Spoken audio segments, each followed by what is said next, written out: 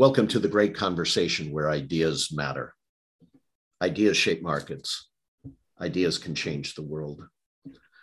One of the pivotal moments I have in relationships is, I'll say, past the first meeting, past the drive-through, past the pleasantry exchange, where you really start to get to know what makes people tick. And our next guest is a woman I've always wanted to get deeper with. She has an incredible background. I mean, talk about a world traveler with her diplomatic security background, her State Department background. She traveled the world from Cairo to Beijing to Venezuela, Belgium, Washington, D.C., New York, and was probably there during pivotal periods that we all experienced from afar, but she was right in the thick of things. Today, she's in the private sector. She's the CSO of Nielsen, and she shared with me an experience called the Protective Intelligence Summit, hosted by ONTIC. And I thought it would be good for us to maybe make that real, to share our experiences a little bit, what we learned, and some of the actionable intelligence that we can apply in the future. But Wendy Bashan, I got to tell you, it's great to have you on the Great Conversation. Thanks so much, Ron. I feel privileged to actually be able to have the conversation with you. I watched the podcast, feel like a frequent caller, but first-time caller at the same time. A frequent caller. That's good. That's good. You know, I got to have a pithy joke to come back on that one, and I don't have one. I think I screwed it up. I think the way they say it is frequent listener, first-time caller. So that's awesome. That is so great. Anyway, we shared this experience. We're in Austin, Texas. By the way, the first time I've been in Austin, Texas. So I came in a few days early and tasted the food and some of the music, and it was a good experience. But here we are, you know, kind of early on after things started opening up. It was good to see people again. Absolutely. That was my second time to be in Austin, and what a great backdrop. I mean, the city is just fabulous, but like you said, coming out of a kind of a sheltered in place situation with COVID, to be able to come back in person and feel comfortable about having conversations and talking about the new challenges that we're all going to face going forward. That's right. And usually I'm not an event guy, believe it or not. Here's a guy, Ron Warman, who's put on the Great Conversation, a leadership event, but I kind of invented that event because I didn't like most events. I, as the title assumes, I like this idea of a great conversation. And a great conversation means transparency, vulnerability, the ability to not only share your strengths, but also your weaknesses, your victories, as well as your defeats. I'll never forget Mike Mason from Verizon having one of the best presentations ever, a great conversation, because he shared how he screwed up early on in his career, especially in managing people, and how that fed his legacy that he would be known for since, which is, you know, empowerment of individuals within a process.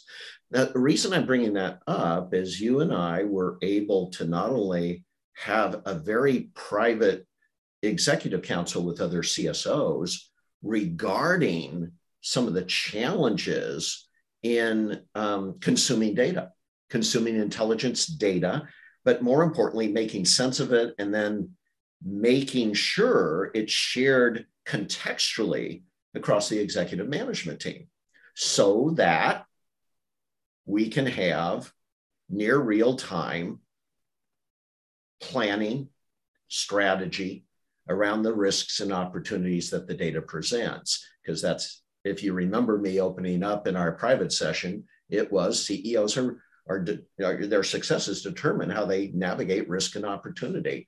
So as we started to talk, what unfolded for you? What was front of your mind as we sat in that first session with other CSOs at the table? Let me start first with the power that I think the great conversation brings, which is authenticity. Because all those elements that you mentioned, Ron, are the things, the experiences that are common in all of us. And I think that casual conversation is where you create powerful moments of both decision making, strategizing, ideating, creativity, whatever you want to look at. I think the benefit that I felt out of the executive session was that commonality that I felt in the room in listening to the other CSOs talk about the challenges that they have. We all know that everyone has risks. There's nothing that we can do that make the risk go completely away. But each one of those participants was sharing an experience where they may have failed or they may have succeeded. And they were sharing that with the rest of us around the table to take back, right? And to use or to discard, however we wanted to do it. The power in that is that you never feel alone. Never. And I think that's another optimization of the great conversation, is that you don't feel alone because you hear people talking about common problems, common challenges, and common successes that encourages more ideating and creativity. So true. So true. And one of the things that was interesting in talking to Manish Mehta after his session on the interstate highway, creating the analog for the information highway that's changing security. I was talking about, we tend to be defensive in nature. Our language is defensive in security, right? And it should be. It's legitimate. At the end of the day, we're that line in the sand that we're hoping not many incidents cross over. And if they do, we help the company with resilience strategies if they do occur. But at the end of the day, if we take the tack, and I'm doing this because of Manish's presentation, if we take the tack that information is power, and we uniquely as an industry may have the tools now to aggregate a tremendous amount of information, assess it, and provide it contextually across the operating units of our company in a strategic way, suddenly I don't know about you, I'm starting to hear offensive strategies. That is right. I'm starting to see a picture form that literally changes our career paths. What do you think? 100%. I remember coming out of Manish's conversation and I was so jealous because I love analogies. I'm a visual person. And that analogy that he used of the railroad system, connecting information, I mean, I was jealous that I didn't think of it, right? Because I thought it was fabulous. Enough about that. Data is getting bigger and bigger by the minute, right? And our ability to have mechanisms to connect the dots, to take that intelligence and pull it from all the different avenues and locations and give it in a way that the human brain can only digest so much, right? So you need that connectivity to help us to then come up with the why it impacts and matters to us, so that as executives, whether we're the CEO or the CSO, we can take that information and act on it, right? Because security is expected to be an action-oriented function, right? And I think most people expect that, and I would expect it of ourselves. So having the information that helps us make informed decisions enables us to act appropriately. And the more data that we can pull together, it's going to be harder and harder unless you have platforms that bring those things together.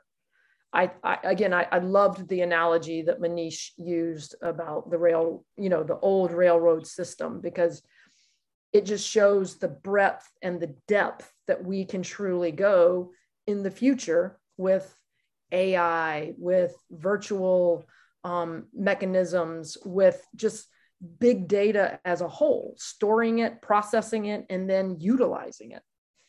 Well, it's really interesting. You know, I'm a history buff. So, like you, I'm totally jealous when he's talking about this because I was very well aware of Eisenhower and somehow lobbying Congress for that interstate highway, which can you imagine today trying to make that happen? Yeah, yeah. And he had the creds, right? Because he was a five-star general that fought a war. So he made it a defense in the midst of a Cold War. He made it a defensive strategy. If we don't do this, the Russians are going to get us, right? And they're going to beat us. He made it a defensive strategy. Whatever you need to get something, your vision across. But in 1919, what I didn't know, again, very jealous as a history buff, what he brought up, Manish brought up, is in 1919, a young Lieutenant Colonel Eisenhower is one of the groups of people who drove across the country thinking it would take a week or two. Took 60, 90 days. Now, here's where I'm going with this. I'm not trying to repeat Manish's speech. What I'm trying to do is you think of us as leaders and you think of us in that executive council room where, you know, most of us are on different levels of our journey and leadership, even in that room. We're not all 40-year veterans. We're all in different levels of our journey. And I was thinking about the human brain for a second and the cultural phenomenon of saying, why do we need this when it's totally outside our framework? And so as I tease you to get your thoughts on this, that we might be entering an era where we really need business leaders with fundamental security background who can understand the offensive nature of this opportunity. You say that right now, and most people would say, I don't need that right now. I just need more video cameras or access control or more people or whatever it is, more budget. So I'm kind of interested if Manish's vision is true. You're the practitioner now. You're in the commercial world now.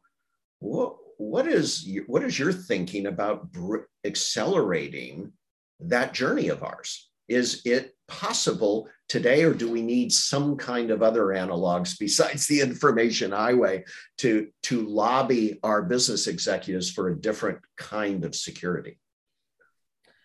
You know, I'm drawn back to that council meeting where we were talking and the discussion went to, and I think we actually talked about this. Do we need more money? Do we need more people? Do we need more resources? Right. Or is it that we need to think about ourselves in a different way? I agree with you 100%, Ron, that we need to be business leaders who have a security background and understanding. I often tell people I'm responsible for the security for my company, for my organization, but I am not the person who owns security for my company. Every single employee in my company owns security. They own their personal security. They own our corporate security. And it's my role and the role of my team to inform them and to advise them, and I dare say coach them to understand that. And I remember when we were talking and we were discussing about we need to be seen differently. But in order for other people to see us differently, we have to see ourselves differently, right? And I'm a security practitioner, absolutely, 100%, and I'm proud of it. But I am a problem solver. And I can only solve problems that I know about. And so that information that Manish is talking about bringing in, that's huge and that's vital. But I also need to know the information that the C-suite has, their concerns, because again, I want to help them solve both the problems today and what they see the problems being 5 years from now. That is so amazing. So the real challenge, if we talk about it, and I'm sure other CSOs would love your advice on this, as well as people aspiring to be a CSO, but how do we work on ourselves so we have that understanding of ourselves where we need to be? And if If so, what do I do about it? What new skills do I need to learn and understand? Or is it simply relational skills? What is it that will help bridge that gap?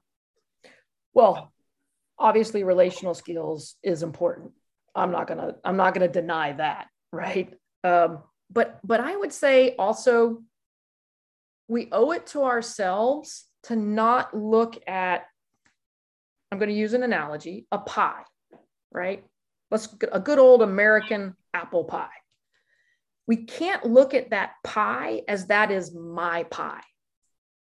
We have to look at that as it's all of our pie.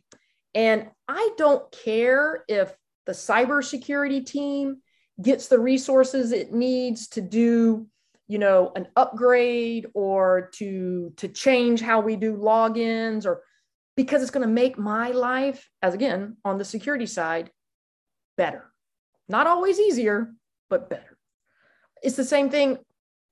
I should want and should encourage our operational teams to get the resources that they need. My facilities team to get those cameras or those, new locks, new alarms, those type of things. I want them to do it. I don't have to do it. I don't care. And in reality, I don't care who does it as long as someone's doing it. I think a failure point comes when we try to grab so much of the pie, when in reality, I don't want the pie. I want everyone else to have the pie, and I will just sit there and watch everybody eating the pie. No calories on this side.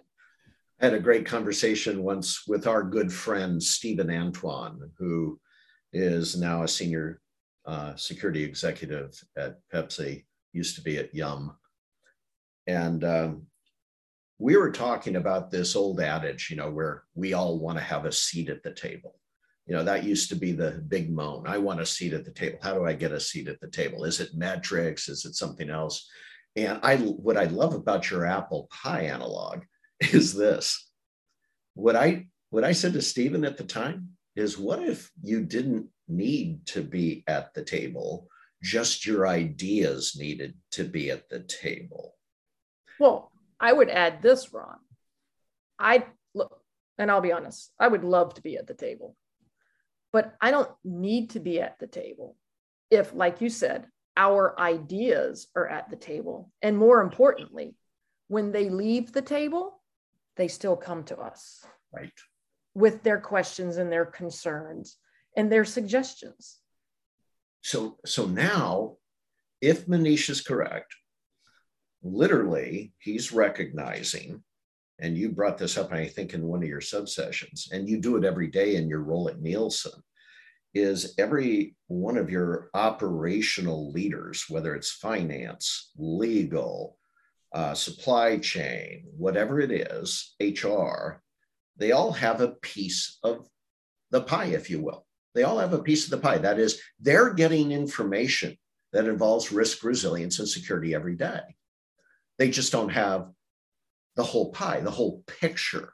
So what's interesting, remember, in that networked interstate, we start realizing where the silos of information will never go away. How do we connect to those silos to quickly give them the whole picture is the key, right? And that's what's fascinating. What's coming here is we finally can get the actionable intelligence contextually presented. It's a one button push to the CEO and the board. It's another button push to HR, contextually presented. That's what's coming. That's exciting. Oh, it's absolutely exciting. And I think it's not just us that want that. I truly believe that the rest of organizations want this as well. They just don't know how to do it. And I think this is, again, the power that a security team can bring to an organization. It's not about, as we've all heard and used in the past, the guns, the guards, and the gates. It's about the vision and the way we look at things and the way we tackle a problem. To me, it's DEI all over again, right? It's the diversity of thought and ideas based on our experiences. Let's challenge the norm. Let's look at what the realm of possibility can be, and then bring it together. I believe everyone, like all those organizations you were talking about, those group elements want that. But when they only see their one slice, they only see their silo, because we're not encouraging them to see anything else. I think that's the power of information. Once you start giving them the bigger picture, then the aperture opens, and then the possibilities open, and the trust and credibility open. That's when true optimization comes in, right? And I have to believe this. It doesn't require millions of dollars. It's just looking at things from a different lens together. A different lens together. That's so well spoken. One of the other things we got in this summit is a survey, the survey results of CSOs across the country, talking about how they're managing data. 93% are actually actively adopting, realizing they have to adopt a new threat intelligence monitoring and alert solution. And the reason is, the other counterpoint to that is they're realizing they're missing things. Something like 80% of CSOs said, we actually missed something because we didn't have the data that led to an incident or a violent act. That's a pretty incredible stat. So I guess what's not missing, you tell me if I'm reading the data right, it doesn't seem that a sense of urgency is missing. It's more now back to where that security leader fits in the budget cycle of his company, the leadership cycle of his company, or her company. I'm just using his as a generic. But is that true? I mean, are we as a group already realizing the urgency, and now we're all dealing with our individual circumstances on how to sell it into the company? Well, I think there's always going to be a certain amount of reactionary. I mean, people will look at, specifically when you're looking at insider threat, and realize that we have to act upon things based on, an event. We've got to react to it. I think where the opportunity lies is that we can become more proactive. And again, I'll use an analogy within my company, where when I first got there, I asked about having an insider threat program and how we address insider threats. And I quickly learned and observed that there was a lack of understanding of what insider threat is, a fear of it becoming a big brother's watching you type of thing. And there was a belief in my organization that we do not have insider threats. And I quickly pivoted to, well, let me give you the examples of your threats that you have had. You didn't call them an insider threat, but it was an insider threat. And how you have an insider threat program already in play, but it is not a unity of effort. You have HR tackling it from their side only. You have legal tackling it from their side only. You have privacy tackling it from their side only. You have facilities tackling it from their side. Cyber, no one talking together, or rarely, I don't want to say no, rarely talking together. And that's why we see so many misses. Because if we're only going to look at something from one lens, then there was an analogy that someone used with me today. You are always going to be looking through the straw, right? Because it's going to be so narrow. And we need to share experiences and share different viewpoints to then make those linkages, connect those dots. And again, all the naysayers against it, I think it's about how you implement it. It's not that you need to implement it. I think people understand the urgency, as you were saying, They just didn't, they're concerned about how we implement it, right? And if they have a voice in how we implement it, then I think, again, you can optimize the results and where you end up going. There may be many different paths too. Julie Bowen, who had an emergency during the summit, was supposed to be in our council, but she sat with me on one of the sessions. And we were talking all these organizational constraints to making this happen. And she goes, that's why I finally just decided, she's a chief legal officer, why I finally just decided to bring it all under me. That way I can get rid of the constraints. And I go, whatever works, right? Yeah. She's not the first person. I know many people that have said that. In fact, I've been in embassies where, you've had a dysfunction, that something's not working properly. And the ambassador's response was, well, just put it all under this person and make them all play well together. That brings them into the room. You still have to get them to play well together. And that it's the relationship building. It's those elements of engagement and encouragement and trust and credibility that you got to spend some time on. And you wouldn't even be able to say that if you're not experiencing it already in your private company environment. One of the things when you were talking about these silos and everyone having a piece of the pie and not able to connect, I thought of my daughters playing soccer as a second grader. And if you've ever watched second grade soccer teams, they don't really know how to pass the ball very well. So they're all running toward the same ball with all different intentions, right? And good intentions. And so in a way, our corporate structure is, and by the way, you probably experienced this at DSS. I mean, we saw in 9/11, what did we see? The report later on said, essentially, we're a second grade soccer team. We're not passing the ball. Absolutely. We're not sharing information. Absolutely. Right. So it's a new world. You and I are lucky enough to be in it. And I just thank the lucky stars I get to have great conversations like with you, Wendy. I appreciate it so much. Thank you, Ron. I truly enjoyed this. And again, so glad that we were able to pull this together and look forward to having more. This has been a great conversation with Wendy Basham.